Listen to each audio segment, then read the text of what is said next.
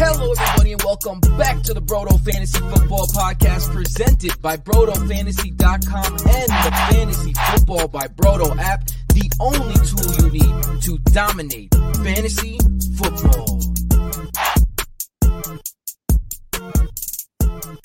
What up, what up, what up, what up? We are back as per usual on this beautiful evening doing some Dynasty stuff with the Dynasty Don. Today I got Mad Jester with me at FF Mad Jester. Of course, you'll find him on Twitter and all social medias being a great all-around guy and a beautiful Dynasty mind. How you doing tonight, Maddie? I'm good. How are you, Matty Matt? I'm doing good. Yeah, the two Matts coming at you with all the hotness today. Doing good, man. Doing good. It's the off season. And we're getting into the thick of it. We're 24 days away from the NFL draft, maybe 23 days when this episode drops. It's getting really close. And Dynasty startups are kicking off hot, as they do, with a lot of, rookie placeholders and kickers perhaps in the drafts, or the rookies themselves, now that Sleeper has updated those names and ADPs.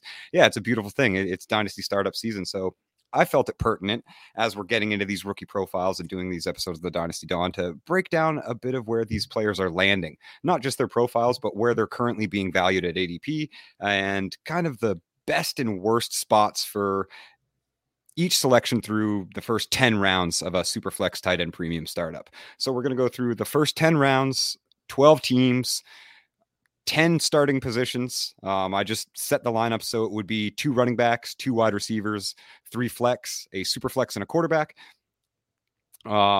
Maybe not really any too deep. We'll get into some sleepers as well, some guys that are like perennially undervalued past round 10, but mostly going to be looking at the best and worst picks of each spot and some arbitration values that you can get throughout your startup drafts.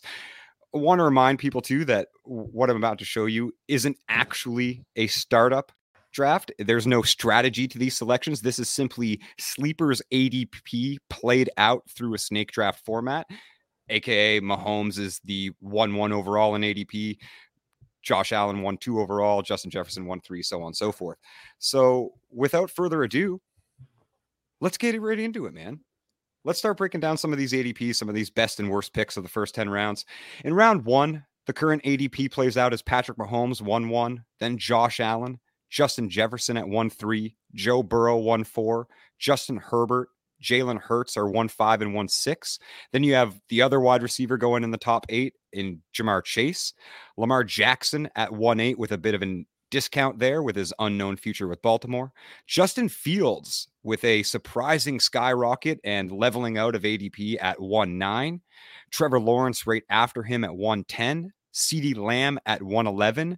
And the man, the myth, the rookie legend himself, Bijan Robinson at 1-12.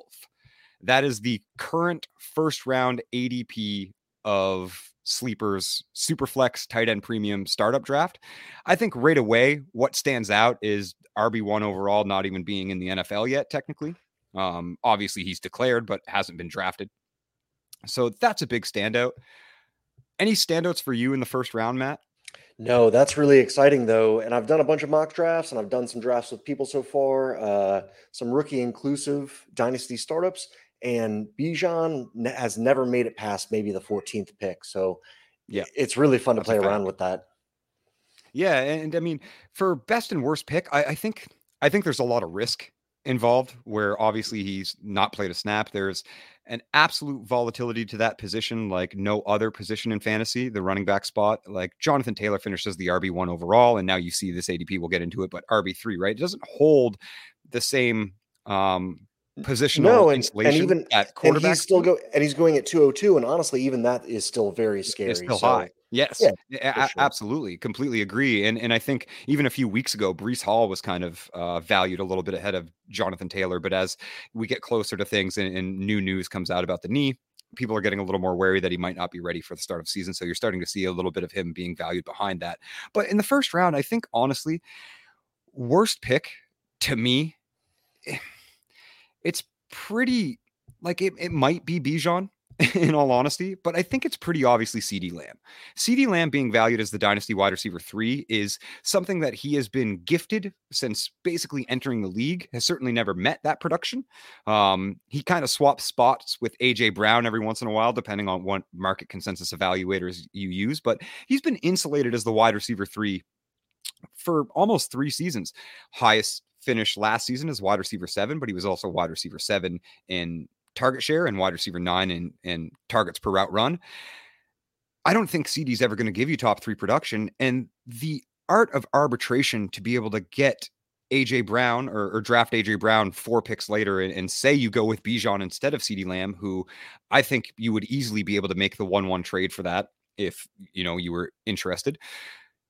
I think there's something to be said there about that art of arbitration. AJ Brown's going to produce similar numbers, have similar career longevity. The same could be said for Jalen Waddle. The same could be said for Amon-Ra a whole full round later. So it's very interesting, I think, to see CD Lamb, especially in superflex leagues, without having your first spot allotted to a quarterback and kind of entering that second round on a short turn without knowing who your starting QB1 is going to be. And we'll get into those values soon as well. CD Lamb's the most risky pick here. Okay. So I've been a little bit excited about CD Lamb and AJ Brown right where they are at the 1-2 turn this offseason, because either one of them could go there. I'm okay with it. And I understand wanting to arbitrage your way down to Jalen Waddle if you can add some stuff. Yep. But let's just, if you don't want to take any of these running backs in that area, then let's just pretend that it's quarterbacks and wide receivers, which is how I like to start up drafts anyway. If you want to take CD Lamb or AJ Brown right there at the 111, I'm okay with it, because you know that you're going to get whichever quarterback you want on the way back. So I'm okay with it only because you can kind of do your choice, knowing that you're not really hindering your next pick because your next pick is right there.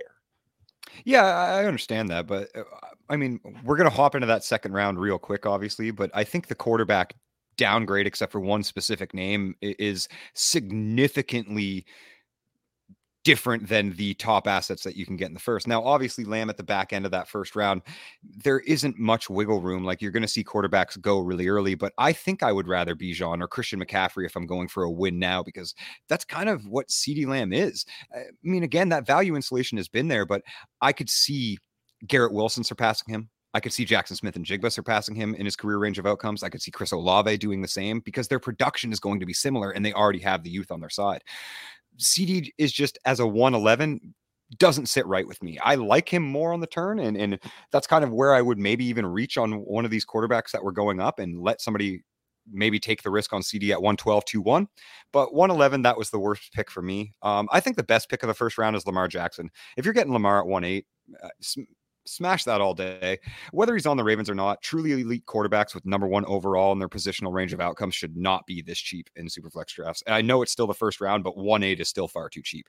Lamar, QB1, QB8, QB7, QB6, continuously in the top 12 in true throw value, despite being labeled as a poor passer. And that's points per game too, by the way. Like, it's as elite as it comes. And obviously the youngest MVP in NFL history. Like, there is still improvement to be made as a passer as far as, people are concerned, or the consensus is concerned, but that's not what the analytics say. He's been one of the best pure passers in the NFL with that rushing upside attached. It's just that the volume of pass attempts is very low. And that's why I really think if every single analyst should take a modern analytics course, like, understand why you're talking about the stats that you're talking about and why you think he's a bad passer. Not just that it's like, oh, he only has this many yards and this many touchdowns. By the way, the year that he led the league in rushing yards for quarterbacks and won the MVP, also led the league in passing touchdowns. So, like, I don't understand why. And accuracy, right? Wasn't he up there in accuracy that year absolutely too? Oh, he always has been. Lamar's only ever had one season below 64%, and that was his rookie year. So, like, we say, he's never really shined through. He's never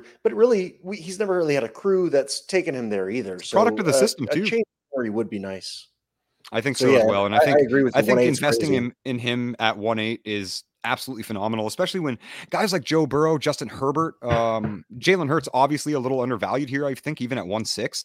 Trevor Lawrence right after, but those guys in that tier do not possess QB1 overall in their range of outcomes. They simply don't. It would quite literally need to be a 6,000 yard, 50 passing touchdown season with the way that points are scored in fantasy and how many guys you see with rushing upside top out in the top 10 with minimal passing stats. That's why it's called the Konami code.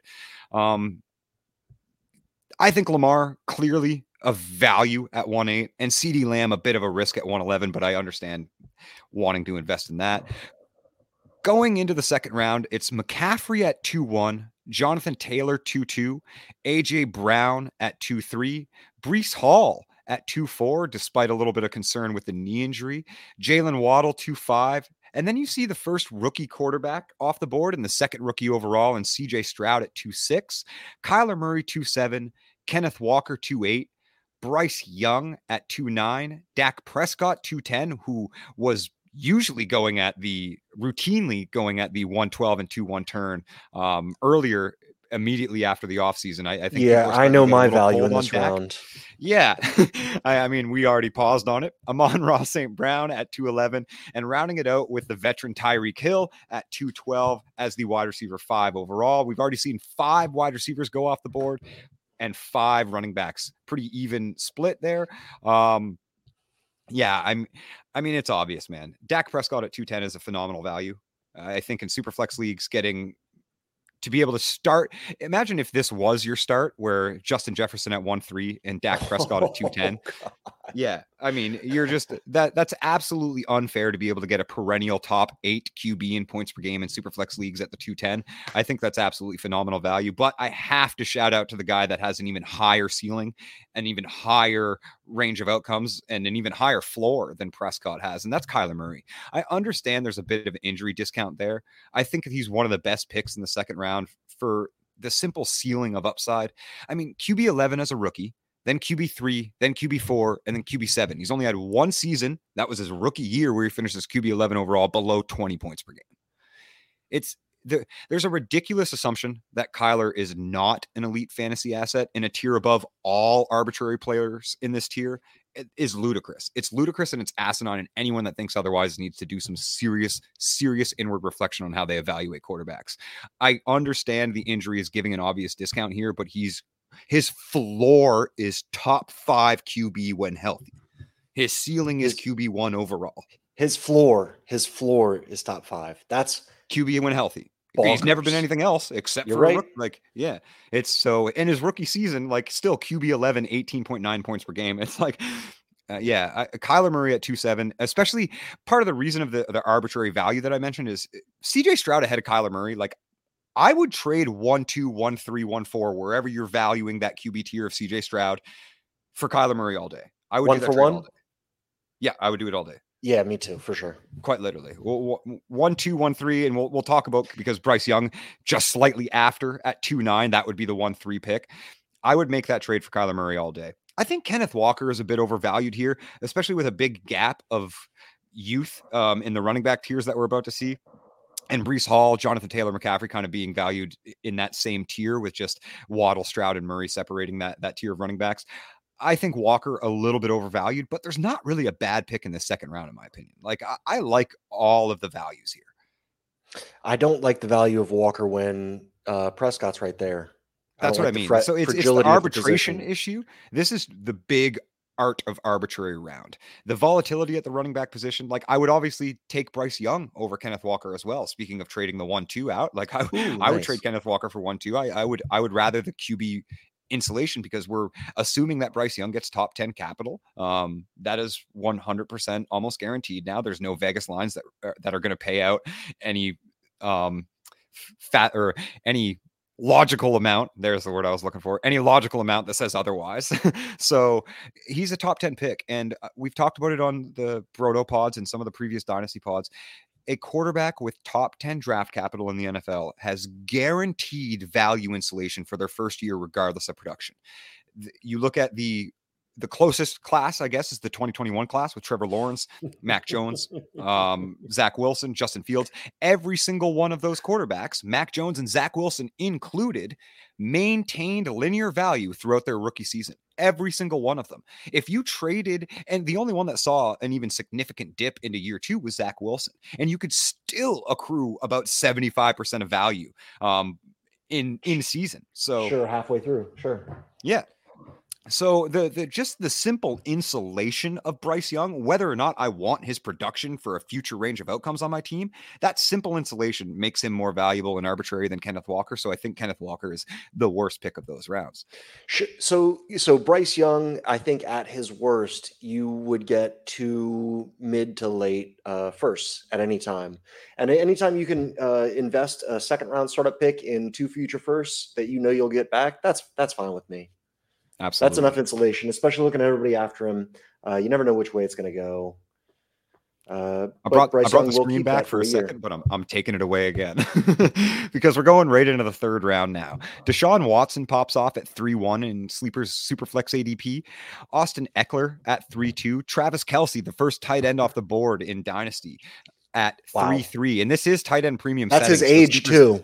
Yeah, which is fair value in my opinion at 3-3. Then the all rookie upside shot of a QB1 range of outcomes in Anthony Richardson at 3-4, Saquon Barkley 3-5, Stephon Diggs 3-6. Then you see sophomore Garrett Wilson at 3-7 as the wide receiver 8 off the board. T. Higgins immediately after him.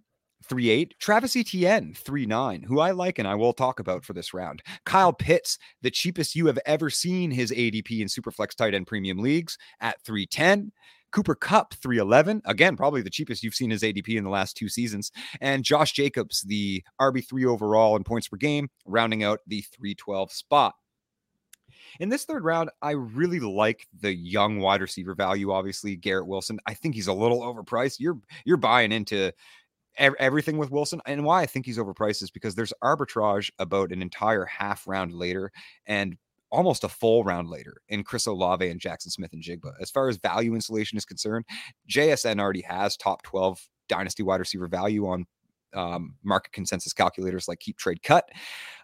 And that is a little risky because if you look at Jamar Chase and Justin Jefferson was obviously undervalued coming into his rookie season, but Jamar Chase specifically, who was the greatest wide receiver prospect that anybody had ever seen, his Superflex value coming in was around wide receiver 10, wide receiver 12 as well. And you're seeing the same evaluation for Jackson Smith and Jigba, who isn't nearly that level of prospect, but a phenomenal prospect nonetheless. So that gets a little risky with JSN, but we're not quite in that round. My favorite value in this round, I think, is Kyle Pitts. And you know what? Oh my God, I thought you were going to be disgusted with me when I said that to you. No, and we're talking through a tight end premium Superflex lens. People always need to remember that. And I mean, you should plant your flag on Kyle Pitts. And again, this is the cheapest you'll ever be able to invest. Can I tell you, along the third row, there's not a single person that I want to plant my flag on and say, this is my person in Dynasty. I don't want to take a single third round pick this upcoming startup season. I think that's going to be a strategy. Trade that third away. Trade it up or trade it down. I don't care which one. Every single player in this third round should almost insulate with a early 2024 first. I would say so. Yes. You could, like you were saying with the young receiver earlier, how it's a little bit, I've seen Garrett Wilson go in the second, but I don't know that he's that much better than Devontae Smith or Drake London a full round plus later. There's you got to arbitrage the third round. I don't like it at all. I agree 100%. That was majorly in my notes for this round. This is the round of arbitrage. I didn't read them, so I promise I'm not stealing from you. Awesome. I appreciate it. You're setting me up, man. You're the transition master. Yeah, this is the round of arbitrage. Like I would trade Garrett Wilson for Chris Olave plus a second in a heartbeat. Mm-hmm. Wouldn't hesitate whatsoever.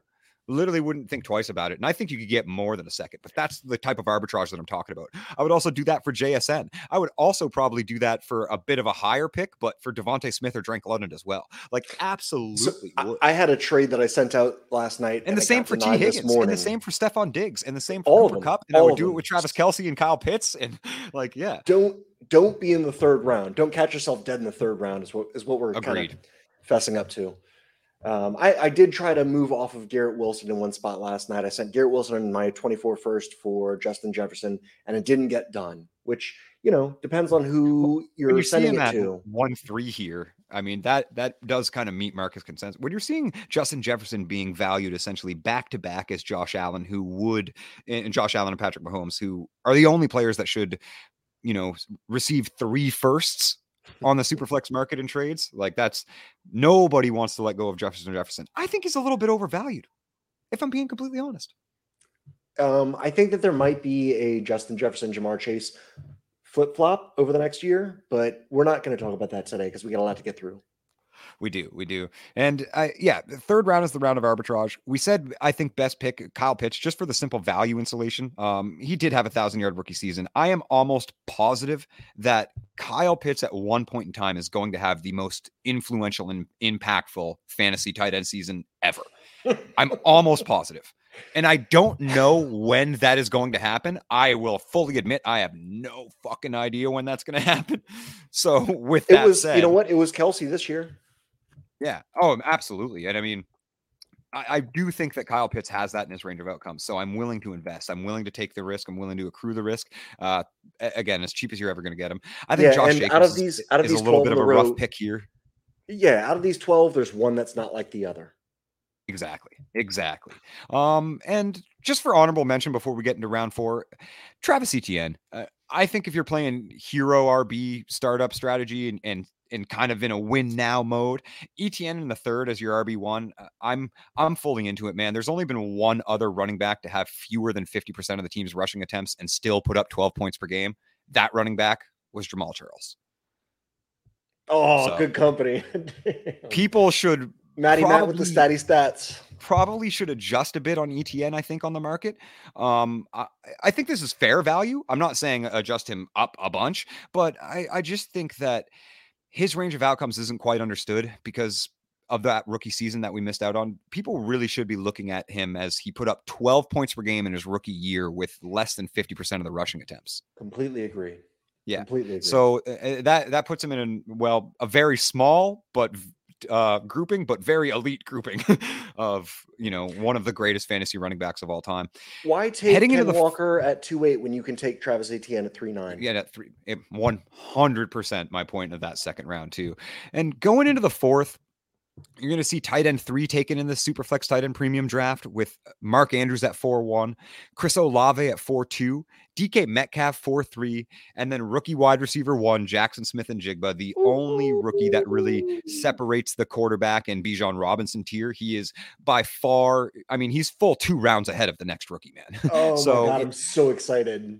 So Jackson Smith-Njigba is very much in a tier of his own as far as rookie assets are considered, because the tiers go Bijan Robinson, the 3 quarterbacks, no need to name them, Jackson Smith-Njigba, and then everybody else in the first round. I feel a certain way about Jahmyr Gibbs, which we will talk about, and then after JSN, we have Tua kind of separating the quarterback tiers. I feel like Tua being pushed into the 4th here with the other tier of quarterbacks that happens after him is kind of people assuming, this is that range of ADP arbitrage where Tua is still being projected as a QB1 career outcomes, which I'm fine with that. I think 4th round Tua is actually pretty good value. Can I point something out real quick about the quarterbacks? Between 301 and 611, the only quarterback that's played in the NFL is Tua. Between 301 and 611. That is correct. That's wild, man. Yes, Trey Lance has seen snaps, but I get your point. Absolutely debatable. And I miss crazy. I did misspeak a bit because I meant to say he's Jackson Smith-Njigba's 2 rounds between the next wide receiver, because we do have Jahmyr Gibbs after Devontae Adams at 4.6, Jahmyr Gibbs 4.7, Najee Harris 4.8. I hate that. I'll talk about it. Devontae Smith 4.9, Drake London 4.10, smash picks, TJ Hawkinson 4.11, and then another worrisome one, which we'll get into, Javonte Williams at 4.12. Let's start this off right away with the quickest one and what I actually think is the best pick, Mark Andrews 4.1. There's nowhere else in this draft that you're going to be able to find a tight end with a near 30% career target share and the production that matches it. The fear of Jackson leaving the Ravens obviously is affecting this ADP, but it does very little to sway me from smashing Andrews in startup drafts. And the only way the Ravens even agree to that trade, like the only way Lamar actually doesn't play for them if he sits out the entire season or if they trade him. And if they do trade him, they're at the very least going to get an active quarterback that can supplement some wins or the draft capital to take either Richardson, Stroud, or Young. And either way, Andrews is as elite as it gets, a tight end in the position, still only 27 years old. And their target tree is going to be very, very, very tight. And it's basically going to be Andrews and 50% other. But also, you worry about Lamar Jackson leaving, but Mark Andrews really ate when whoever the backup was. Big facts. Tyler Huntley. So Tyler Huntley was playing, and Tyler Huntley made a Pro Bowl. Well, you know why? Undeservedly, but yeah, he made one. Because he was passing to Mark Andrews. Mark Andrews' numbers with Tyler Huntley were like 50% better than they were with Lamar Jackson.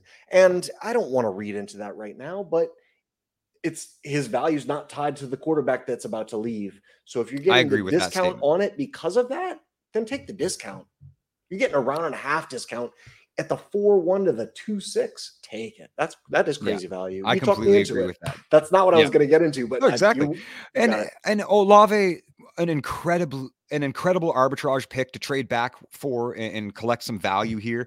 Olave ahead of JSN doesn't bother me at all. He had 1,000 yards in his rookie season. There's only been 8 wide receivers with 1,000 yards in their rookie season. Every single, I guess 7 because Garrett Wilson is the 8th, but only 8 ever in the history of the NFL with 1,000 yards in their rookie season. Every single one of them has had multiple wide receiver 1 seasons. Damn.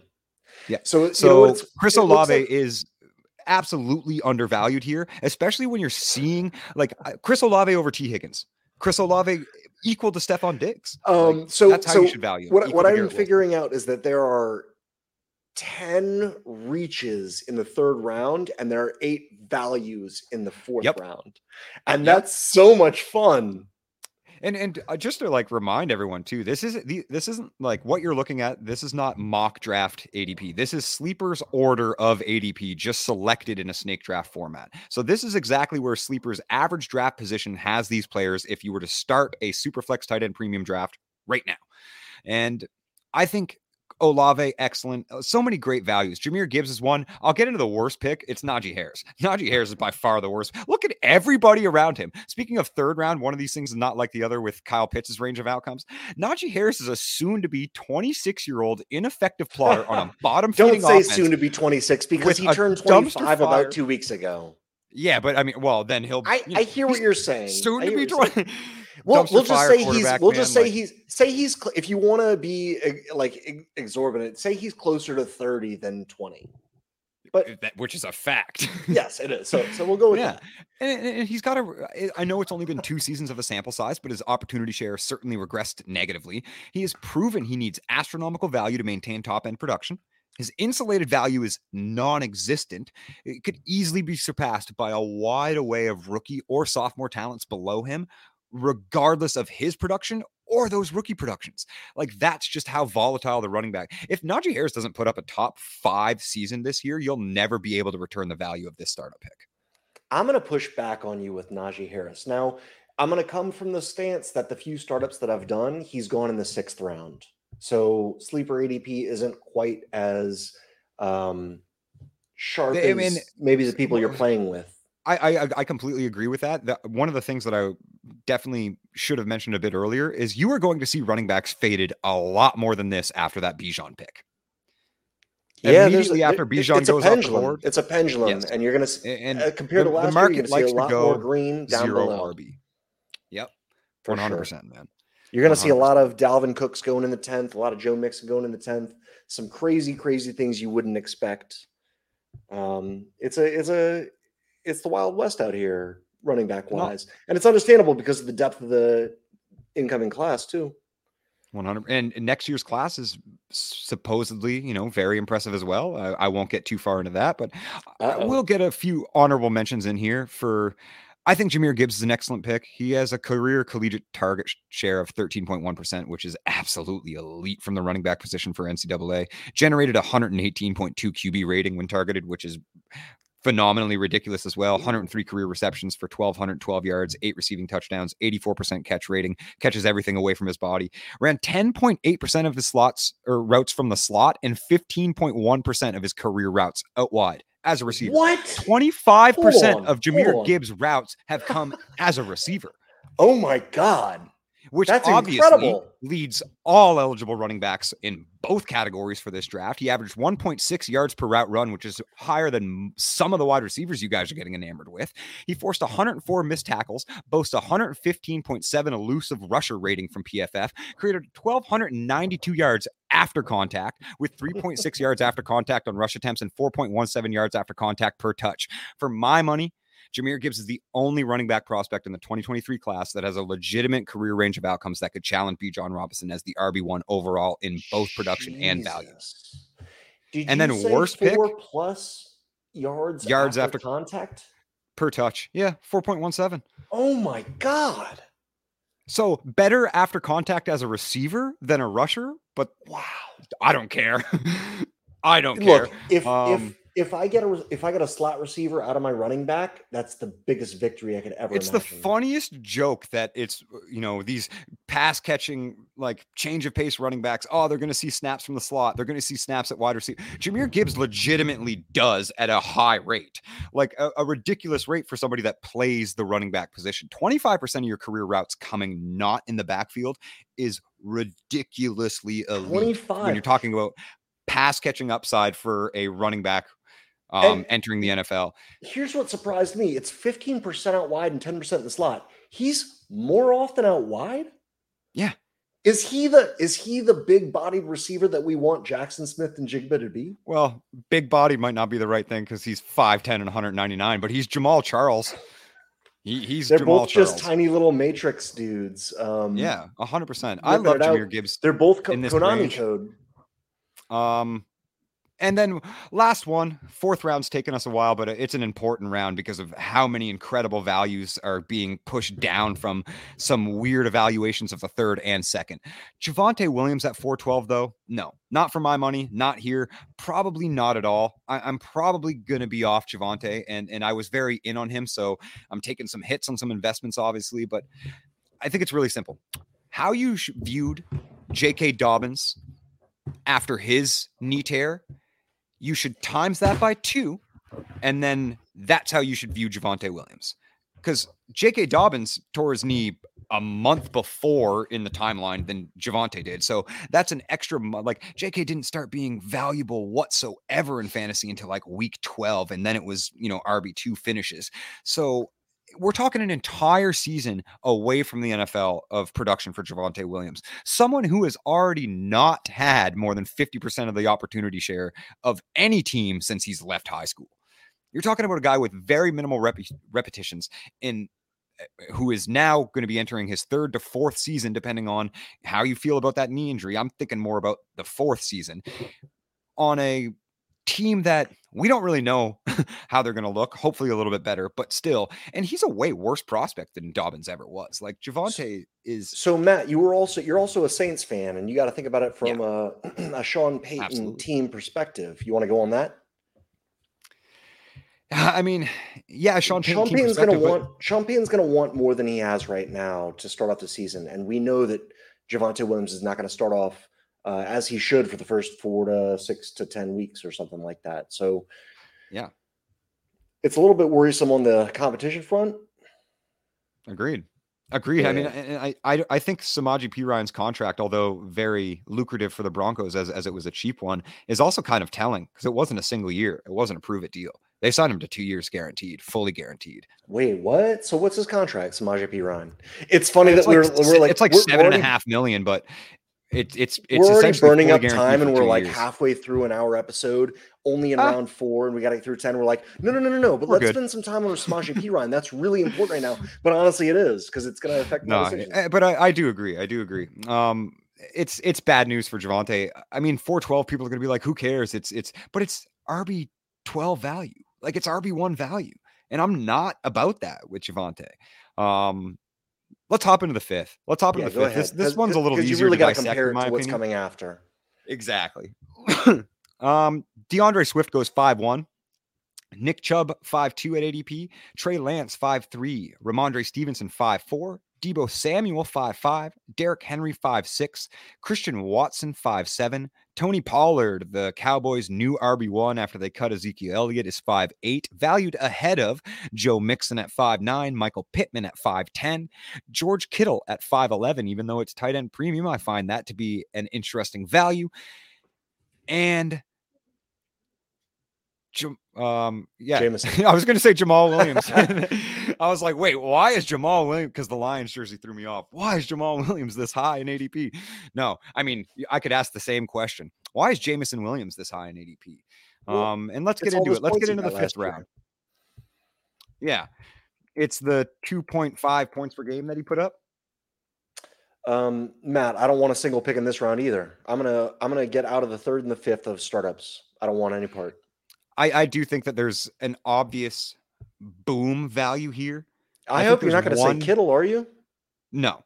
I think Kittle's a tight end premium kind of dead man zone, but I do like if you don't have a tight end yet, 5'11" Kittle, I don't hate it, but then you're talking about 2 full rounds before the next tight end, and I like Goddard and Freiermuth a lot. So I don't know, a man. lot too. Exactly. So that's a tough one for Kittle. Let me try to guess who you're going for, because I don't. Is it going to be obvious injured Pollard or 29-year-old Henry, or is it going to be awesome Ramondre Stevenson on the weirdest running back room? I have no idea who you're going for. Who's your guy? Trey Lance is the only person in this entire tier that has top 12 positional upside if he wins out that starting role. I'm not super into this round at all. I would rather go arbitrage in the fifth, but Trey Lance 5'3". When you were talking about that monumental gap between quarterbacks, and we'll get into that next year, Trey Lance 5'3" is probably the only one that can actually exceed his value acquisition cost here. And just to recap, the only quarterbacks that were taken between 301 and 611 that have played any games in the NFL, 301 and 611, the only quarterbacks are Tua and Lance. Yep. So yeah, wherever you want to mix them up in there, you're right. That's a good call. Yeah, I don't hate that. I certainly think that he could greatly, but also I think he's one of the riskier picks. We have to mention that because the ceiling is absolutely QB1 value. The floor is not in the NFL anymore. Yeah, you're right. Yeah. Scary. And I think the worst pick is Jameson Williams. I think Jameson Williams is 5'12" is kind of ridiculous, to be honest. He had 2.5 points per game. Amon-Ra St. Brown's targets aren't going anywhere. I'm of the mind, and I think most analytic people are of the mind, that targets are earned. Now, where they are earned is where I would greatly have a discussion and debate with you. Are they earned on the chalkboard before the game ever starts? Are they earned on the field? Are they earned from the coach? Are they earned from the court? That's a conversation we can have. But I think the conversation you want to have is the order that happens, because I bet it's on the field to the coach to the chalkboard. I bet that's what it is. Right. And Amon-Ra earns targets at not just an elite rate, but historically at an elite rate above almost any wide receiver that's played the game. He has the record for most consecutive games with 8 targets or more. That is as elite of a target earner as you could possibly imagine. I don't think that Jameson Williams is going to become that. And I'm not trying, I know this is a hot topic name, or like a name that holds a lot of negative connotation, and I'm not trying to attach any off-field anything to this when I make this comparison, but Jameson Williams took over a very succinct role at Alabama that was left behind by a guy that came into the NFL, got top 20 draft capital, was a bona fide speedster that had an incredible Biletnikoff finalist season, but obviously didn't, perform at that same level that Jameson Williams did. But that's Henry Ruggs. They're the same. They have eerily similar profiles. They're going to get eerily similar draft capitals. They have eerily mitigated and minimal route trees. I think Jameson Williams is a 16.5% max target share earning deep threat. I think damn, that's harsh. I think he is. And because they're deep shots, they're going to be a much more they're going to be a much lower reception rate. Absolutely. And I think he's a boom or bust. He can put up wide receiver 1 finishes weekly. I don't think his value here is in the correct position to, let's just hop into it. Jordan Addison goes 6'1". Chris Godwin goes 6'2". Okay, let me stop you real quick. I'm going to challenge you on the Jameson Williams because he still has upside, whereas Mixon went three picks later and Mixon does not. So I'll put Mixon as the worst one. Go ahead. Yeah. Yeah.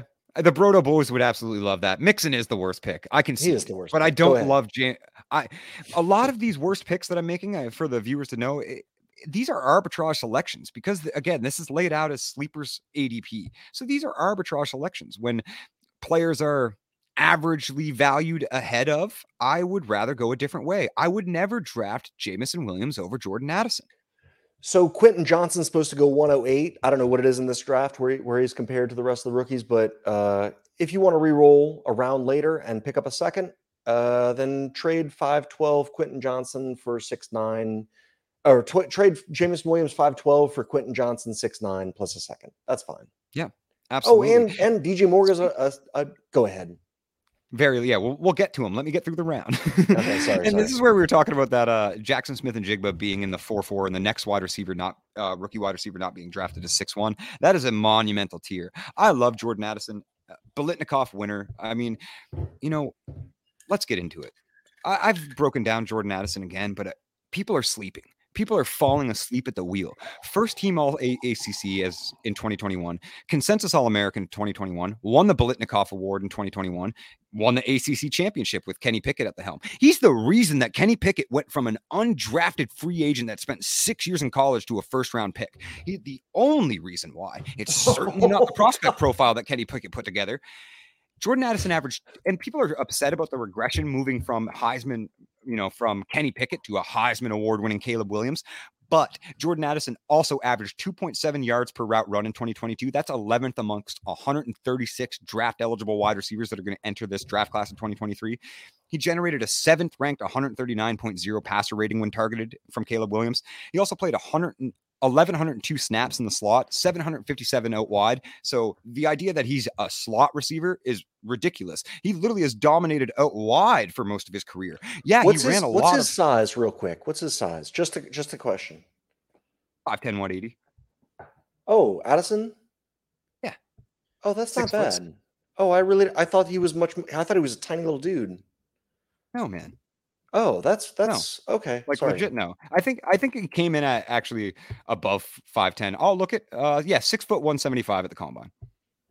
Oh, that's fine. Oh, yeah. Okay. It's absolutely fine.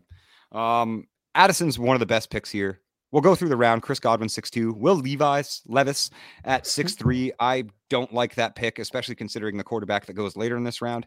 Don't worry, Matt. You don't need to learn how to say that name properly. Dameon Pierce, one of the worst picks in this round as well. Honestly, I think Dameon Pierce is more likely to get replaced before he ever has an RB1 season in his career. George Pickens at 6'5". Treylon Burks at 6'6". Jerry Jeudy 6'7". Dalvin Cook 6'8". Quentin Johnson 6'9". DJ Moore, the Bears' new wide receiver 1 at 6'10". Kirk Cousins 6'11". J.K. Dobbins 6'12". I would draft J.K. Dobbins before Javonte Williams. I just want to say that. And I'm not a fan of drafting J.K. Dobbins at all. Kirk Cousins, for my money, is the best value in this round. And I'll break it down real quick. Why? Before we hop into the 7th. Kirk Cousins, sure, he's not exciting. He's boring. Nobody likes him. He's not a fan favorite. But he's been a starter for 8 consecutive seasons in the NFL. In those 8 seasons, he has 1 statistical finish outside of the top 12 quarterbacks and only 1 finish outside of the top 12 quarterbacks in points per game. That's 8 seasons of QB1 production. I understand it's a boring pick, but there is no rhyme or reason to be fading a top 12 perennial position producer that is not at all at the end of the legs of his career into the 6th round of a Superflex startup draft. Matt, you're speaking into my basically love the language. 7th round. This is my love language. There's no reason. I don't like, yeah, it's not sexy. And maybe it won't get you back 3 firsts on the trade market, but Kirk Cousins is going to finish as a QB1 more than one more time before he retires from the NFL. And you can get him for nothing. Your Superflex is going to be better than. So I think I wrote a bunch of articles on him last offseason at fightingchancefantasy.com, and your Superflex is going to be better than 8 of the teams you're competing against their first QB. Yeah. You're going to get a better super flex. You're going to get a better second player in there than almost half of the teams that you're playing against their first QB. It's just that's the arbitrage move. It's cheap. I It's love so Kirk cheap Cousins' to get value. so many points. Valued at like QB 20 and has never been below QB 12 in points per game, except for his injury season or since the starter. He had some why do you rough think rookie, we just keep disrespecting this QB1? Because he's a nerd. He's terrible. He's terrible. And everything that I see on him on social media makes me want to stay away from him. Yeah. But he's been an overall end of the year QB5, overall end of the year QB6, overall end of the year QB6 again this last year. And he's just been top 12 for the last, I think 6 out of 8 years. So just pull the trigger. I don't like him either, but God, the points are awesome. Yeah, exactly. I mean, that's just it. The points are awesome. And the one thing that people forget about and get enamored with when they're trying to build these beautiful, perfect, valuable dynasty rosters is winning games. And Kirk Cousins is going to win you games over your competition. Into the 7th round, Dallas Goedert at 7-1, Terry McLaurin 7-2, Daniel Jones, Danny Dimes himself at 7-3, Vanilla Vic, Kenny Pickett, Kenny Pick 6 at 7-4, the Cringe King, Russell Wilson at 7-5, Jared Goff 7-6, Patty Fryermouth would be Dynasty tight end 1 if Kyle Pitts didn't exist, Brandon Ayuk, Marquise Brown at 7-9. That's the best pick. I'll jump in. Oh, God. Zach Charbonnet, 7-10. I like that Rashad you didn't White, even read out the rest of the round because you knew that I was going to immediately say after you said 12, I'm going to be like, that's the pick, that's the pick. DeAndre Hopkins at 7-12. So cap it off. Marquise Brown, 7-9. Zach Charbonnet, 7-10. Rashad White, 7-11. DeAndre Hopkins, 7-12. The best pick is Marquise Brown at 7-9. Before being injured, Hollywood was the wide receiver 5 in points per game behind Diggs, Kupp, Hill, Jefferson. So here's my kickback on that. Okay, here's my kickback on that. I'll kick right back. All right, good. So everybody's saying that it's the time to buy. My problem with it is that I've got him on like half of my teams after buying last season, and I was right. And I'm not going to go against what. You're right. You're 100% right. He is the biggest value in this whole thing, but in this whole round, I can't afford any more than right now. 10 wide receiver points per game finish in multiple seasons in his career range of outcomes. Okay, here's a fun stat that I always bring up whenever. What about Kyler? Marquise Brown. What about Kyler? What about him? What about Kyler being one of the most elite quarterbacks that the NFL has ever seen? Yeah, what about it? It's the first 10 or 16 games that I'm worried about their game plan being right. Well, and so I don't think that he's not a value right now. I just think that he might be more of a value between weeks like 8 and 16 when people are like, what the hell's going on with Kyler? I disagree. I 100% disagree. You don't think that Marquise Brown without DeAndre Hopkins is going to earn a 36% target share with whoever the F they bring in at quarterback? It doesn't matter who the quarterback is, but it's not going to be his college homie, which is a really fun narrative. Okay, here's something great. There has only ever been one season in Marquise Brown's entire history of playing football. That goes back to high school, every year at college that he played with CeeDee Lamb and Mark Andrews. There's only been one. He played with DeAndre Hopkins. There's only been one season that he's been healthy in his entire history of football where he hasn't earned more targets than anybody else in the team. Yeah, you can't stop it, dude. It's so good. It's so good. It's nonsensical, man. Nonsensical. God damn it, I'm going to keep buying. Okay. I think round 7, I think you have a bit of value with Danny Dimes. I think a bit of undervalue with Kenny Pickett. Like, I'm not interested in Pickett here when I could get Dimes, Wilson, Goff. I'd take all of them over Pickett. I'd trade all of them 1-1 for that. Don't care. Don't like Kenny Pickett. Don't think he's ever going to be anything more than QB 15 at his absolute ceiling. I don't care what weapons they surround him with. He should have never been drafted in the first round. Jordan Addison's the only reason that he was. Daniel Jones finished as a QB 10, rushed for over 750 yards, and which is only behind Hurts and Allen. I think Danny Dimes' Konami code as Brian Daboll builds a much better offense around him for years, and obviously they've extended him and gone deep into that contract and think he's maybe not a franchise quarterback, but certainly their quarterback of the future. I think Danny Dimes is a bit of a value here, but expecting like QB5 upside from Danny Dimes is also a little silly. Luckily, we don't have to pay those prices. This is undervalued here. This little QB tier with Pickett, Wilson, Goff, again, it's Dimes should be ahead of them, and Pickett should be at the end of them. And Pickett might even should be behind Derek Carr and Geno Smith. That's coming up in 2 rounds later. I'm not a fan of Kenny Pickett. I don't care about the youth insulation. But he doesn't, because he didn't hit that market analysis threshold of a top 10 pick. So his first round value insulation is non-existent. Like people are, look where he's being valued in this draft. If he doesn't put up a QB1 season in his second year, it's gonzo. It's literally like, right. Yeah. So he has as much insulation as the other 3 guys that are next to him. Exactly. Even though he's a rookie, it's Daniel Jones, Russell Wilson, Jared Goff. We don't know who's going to have the longest career. We just don't know. Right. I'm gonna say that this is the 7th round. Goddard, Ayuk, Marquise Brown are all very, very nice picks in the 7th round. Yep. So I'd trade back to make sure that I get 2 of those guys. I'd even arbitrage before the NFL draft happens. I know you don't like Charbonnet, Matt, but I'd be okay with putting him in there as a 7th round. Well, an 8th round. Let's see what happens. Sorry, I'm not. I don't dislike Charbonnet, to be honest. I certainly don't dislike him. But there's nothing about Charbs that, I mean, draft capital could, I guess, change my mind and put him in a little bit of a higher tier in my analytic process model, whatever you guys want to call it. But Charbs just, I would rather trade that back end first out in rookie drafts for a future first. I think that's where my cutoff tier is. Because I also like Tank Bigsby. I also like Zay Flowers, Josh Downs. I also like, and all of these guys obviously valued below. So that's where that gets interesting for me. I think it's just a cutoff tier. I think there's so many rookies that are in that tier that I'd rather pay less for them. Matt, let's do an episode together later that has to do with where we want to group shot our picks in this next upcoming draft, because what you're saying is exactly what I've been doing, focusing all my dynasty teams on. I want them in the first 5 or between this and this or between this and this. And I want this many here and this many here, because we don't know where it's going to be, but Tank and Charbonnet could be within. It's just group shooting from a ways out right now. Yeah, no, I love that.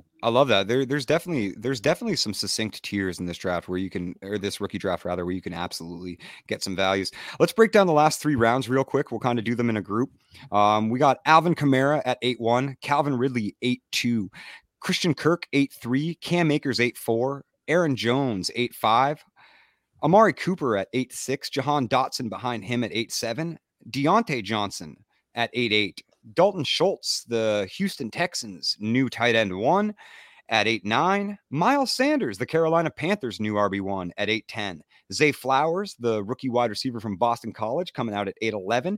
And James Cook, Buffalo's RB3? We don't know. At 8-12, yeah, exactly. Pacheco at 9-1. Keenan Allen at 9-2. Tyler Algier at 9-3.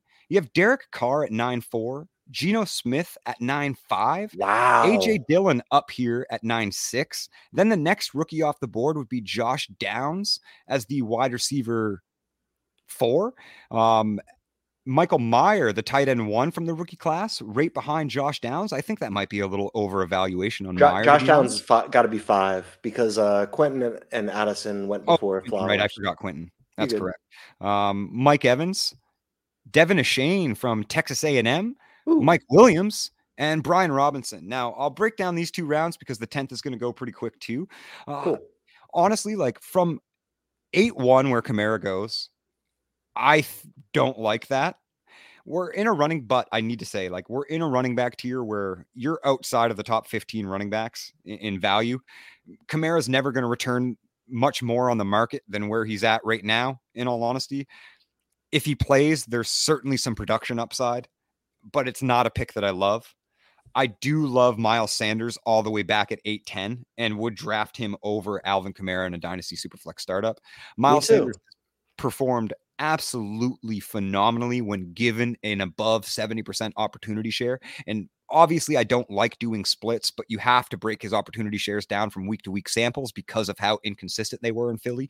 From his rookie season onward, he regressed in target share, fluctuated in rushing opportunity share. But whenever he hit over 70% opportunity share in a game, he had top 12 points of that week. So Miles Sanders in Carolina, which is an incredibly shallow depth chart, bringing in a rookie quarterback, he's probably going to see a consistent above 70% opportunity share as the lead back, as really the only workhorse back. Chuba Hubbard can't compete with Sanders for touches more than, a quick change of pace or letting him get some Gatorade on the sidelines. Adam Thielen is the wide receiver 1 with DJ Chark coming in as well. They're obviously going to try to attack later picks on offense in the draft, but the talent isn't as deep as I think Carolina would like to hope it is after moving away their top stars and some first round and future first round capital. It's dude, that's a really sexy pick. That's a really fun pick. It's going to be a very and much safety for a rookie show. quarterback, just a safety valve, which he never since his rookie season, he was never really given the receiving work, but he could be if it's just a new guy that's got to have some safety, of course. And I think Deontay Johnson is also a bit undervalued. There's only 6 wide receivers in NFL history to have over 100 targets and 0 touchdowns in a single season. And every single one of those wide receivers scored at least 1 touchdown the following season. Like, positive regression is almost guaranteed for Deontay. He is an absolutely elite target earner with a history of high-end production in his back pocket. I'm going to make that bet that the regression exceeds his current startup cost every time. Round 9, I think Carr and Geno are arbitrage picks, and I think both of them are excellent picks for this value of like deep QB2 value, and they're going to put up near QB1 points per game, like probably low end QB1, high end QB2 is absolutely their floors and ceilings. So yeah, Derek Carr, obviously a little lesser of production than Geno put up, but I think he has a little bit more insulated team value than Geno does right now. The Seahawks could very well attack a quarterback in this draft, which would give Geno a bit of a shorter leash, but great arbitrage picks. I don't like Pacheco. I don't like AJ Dillon. I don't like Brian Robinson. Fair. Yeah. Fair. Yeah, I thought you would kind of agree. Pacheco, honestly, the Chiefs and the rumor mill has been stirring a lot. They just got rid of Clyde Edwards-Helaire. Jerick McKinnon, aging and was entering free agency. Jahmyr Gibbs is a supercharged Jerick McKinnon and everything they wanted CEH to be. I do not think that the Chiefs pass on him if he slides to 31. I'm so scared of, and I wanted Gibbs to go there because of that sexy passing role. I'm terrified that Gibbs goes there. And if he does, I'm going to have none of him because they love pass blocking. That's what I know what you're saying. Absolutely. Jahmyr Gibbs would have been the number 1 bench press guy this year because he's a monster pass blocker. So to put Gibbs in there, I'm terrified. But I hear you, and that's I'm also terrified of the spike in cost that we're going to see. I guarantee you, if Jahmyr Gibbs gets drafted by the Chiefs, he's going to be valued ahead of JSN and much closer to. I'm going to have so much JSN if that happens. Yeah, and it will happen if that's the landing spot. But I don't necessarily agree with you that it's a negative landing spot in that sense. I mean, Jerick McKinnon was the RB1 overall for the last 6 weeks of the season. I think Jahmyr Gibbs can definitely fall into that range of outcomes. And I did kind of say it as we were going through. I think Michael Mayer, that's his first round ADP in rookie drafts is a little high for me. This ADP is overall seems a little more palatable, but I don't necessarily love it. I'm also just not a Michael Mayer guy overall. It's very expensive for a rookie tight end. Like you have to embed 3 years of no production into rookies like that play the tight end position. You just have to assume it. I'm going to jump ahead and look around later. You get Darren Waller a full round and a half later. Give me that dude. Or no, exactly. I'm sorry. And that was 1 round later. Half a round later, because as we break it down, this final round and then the final sleeper picks, it's for me, this last round is kind of like take your pick, but it's Jalen Hyatt at 10-1, Mac Jones at 10-2, Rashad Bateman at 10-3. You have Darren Waller at 10-4, who, yeah, absolutely. I love that selection in a tight end premium. Going to the Giants as the number 1 wide receiver predicted right now. I love that selection. David Montgomery, I don't like that one. Immediately after Waller at 10-5. Zach Evans at 10-6. I would draft Evans over Montgomery. Cole Kmet, worried. I don't think he's ever going to be it, man. He's put up 2 top 10 target share seasons and has not finished top 12 in points per game at the tight end position, which only needs 8 points per game. Like towards the end of last season, I traded Kmet plus a second for Goddard and Kmet plus a second for Kittle. Go trade Kmet for plus a second for whoever you want. Especially if this is his evaluation. Gabe Davis immediately back behind him at the 10-8. James Conner 10-9. Not interested if I can get Tank Bigsby at 10-10. Excuse me. David Njoku at 10-11. And then Aaron Rodgers on his last legs at 10-12. I do think Rodgers is a pretty good value here at 10-12 if we're talking. I do too, but he fits into the bucket of a lot of flyers. Yep. And also a bucket of, if you're not drafting to win now, you probably want to avoid Aaron Rodgers. David Njoku is a great tight end premium value here. Again, would draft him ahead of Cole Kmet, maybe right around that Michael Mayer. But that's where it's more of the market evaluation that bothers me with Mayer than the prospect, because I wouldn't trade 110 for David Njoku, but I would prefer to have David Njoku for a lesser cost. And James Conner, approaching that dreaded age cliff, no Kyler Murray, a lesser scoring offense. He'll probably see a very high opportunity share to start the season if Kyler needs some time to work back. But that said, that could lead to ultimately some incredible injury for James Conner, as he's shown throughout his career. That's where things get a little rough with James. I would much rather Tank Bigsby. I would much rather some of the late flyers. I would much rather some wide receivers that are falling, and I'll name them right now. Some shocking post round 10 values. So guys that you're going to get after round 10, as far as sleepers, super flex, tight end 80 or tight end premium ADP is concerned. Elijah Moore at 136, Rondale Moore at 157, Jelani Woods at 190. And what in the actual living heck are we doing with Ryan Tannehill at 204 in a super flex league? Like, Ryan Tannehill is the QB 32 overall? Yes, please. I saw him you said 204, and it confused me for a second because you were doing a startup. I saw him get treated for a 205 in a rookie yesterday. Yeah, I'd probably do that. Yeah, just give me the quarterback, because. Yeah. I mean, in Superflex leagues, man, to have Ryan Tannehill outside of the top 24 valued quarterbacks in Dynasty is asinine. It legitimately makes no sense. Although I do know somebody who is much, much smarter than I am. They are saying get rid of all of the Titans QBs. And I'm not sure why. Well, I mean, they're not necessarily players that I'm looking to hold on to or expect to win championships with, but we're literally talking about a guy that's been a perennial producer at the position. He's completely undervalued. You're right. And it's not a sexy pick by any means, but again, it was 204th overall. You're talking close to 20th round value here. Like, you're in the 20th round of a Dynasty Superflex league, and there's a quarterback that actually has QB1 finishes available. So many QB1 finishes, right? Yeah. Right. A lot. So it's funny. Like it's funny. You got to balance out, like, when you play Dynasty, you got to balance out the sexiness versus the production. Right. Absolutely. It's a teetering tier. And again, Rondale Moore without DeAndre Hopkins was putting up 18.7 points per game before he got injured himself. Rondale Moore is one of the greatest freshman prospect breakouts of all time. I'm going to stay attached to that profile until he's no longer into the NFL. I know everything you have to say about him because I've been listening to you for 3 years, and you've said it 1,000 times how much you love Rondale. Rondale's special. He's truly a special football player, and I won't let anybody ever tell me otherwise. 157th overall. I'm smashing that all the time. I'm taking Rondale Moore ahead of Gabe Davis. You know what? Let's talk about the depth chart for a second. 5 rounds later, talk about the depth chart, Matt. Marquise Brown, Rondale Moore, end of list. That's it. And you know what? Cooper Adams or whatever his name is can't run for Greg Dortch. Yeah, right. So whoever AJ Green's retired. DeAndre Hopkins is rumored to get cut or traded. It's currently Marquise Brown and Rondale Moore. That's quite literally. That's the arbitrage. Have fun with it. Yeah. That's going to do it for us, man. I mean, we got through 10 rounds. We talked about some great arbitrary picks, some excellent trades, some trades we've both made live in Dynasty leagues with these arbitrages.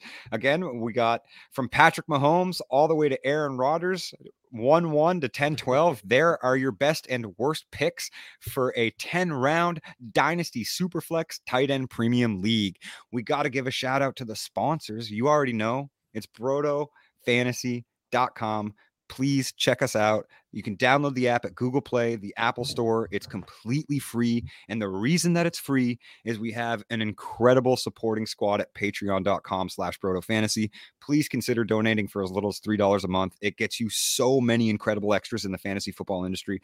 You get access to the Discord, which is one of the best Discords I've ever encountered, let alone just fantasy, just the greatest people of all time, man. We're always talking betting there, sharing picks, winning a bunch of money. Cass's DFS optimizer comes with the Patreon and through the Discord. You have access to me and the Broto Bros to help you audit your leagues and audit your teams and help you make all the decisions that you need to win your championships. There's incredible joined leagues with everybody from the Discords, like Beat the Bros and, combined dynasty leagues, the all super flex league where every position can be any position. And we have excellent prizes, obviously, both monetary and otherwise. So please consider heading over to the patreon.com/brotofantasy. As little as $3 a month gets you so much stuff. Download the app. You can find me at PsychWardFF on Twitter. You can find him at MadJester, at FF MadJester. Almost messed up your handle, brother. I'm sorry. Me too, buddy. At FF MadJester. My boy, my love. The boys, obviously the whole crew at Broto Fantasy, at FF by Broto, at Broto FF Tim, at Broto FFJ, at Broto FF Mike, at Broto FF Casanova. We got a whole army of incredible content producers. Please consider giving us a follow, like, subscribe, hit the bell for notifications because we're coming at you with all the hotness. Much love, much respect. You already know.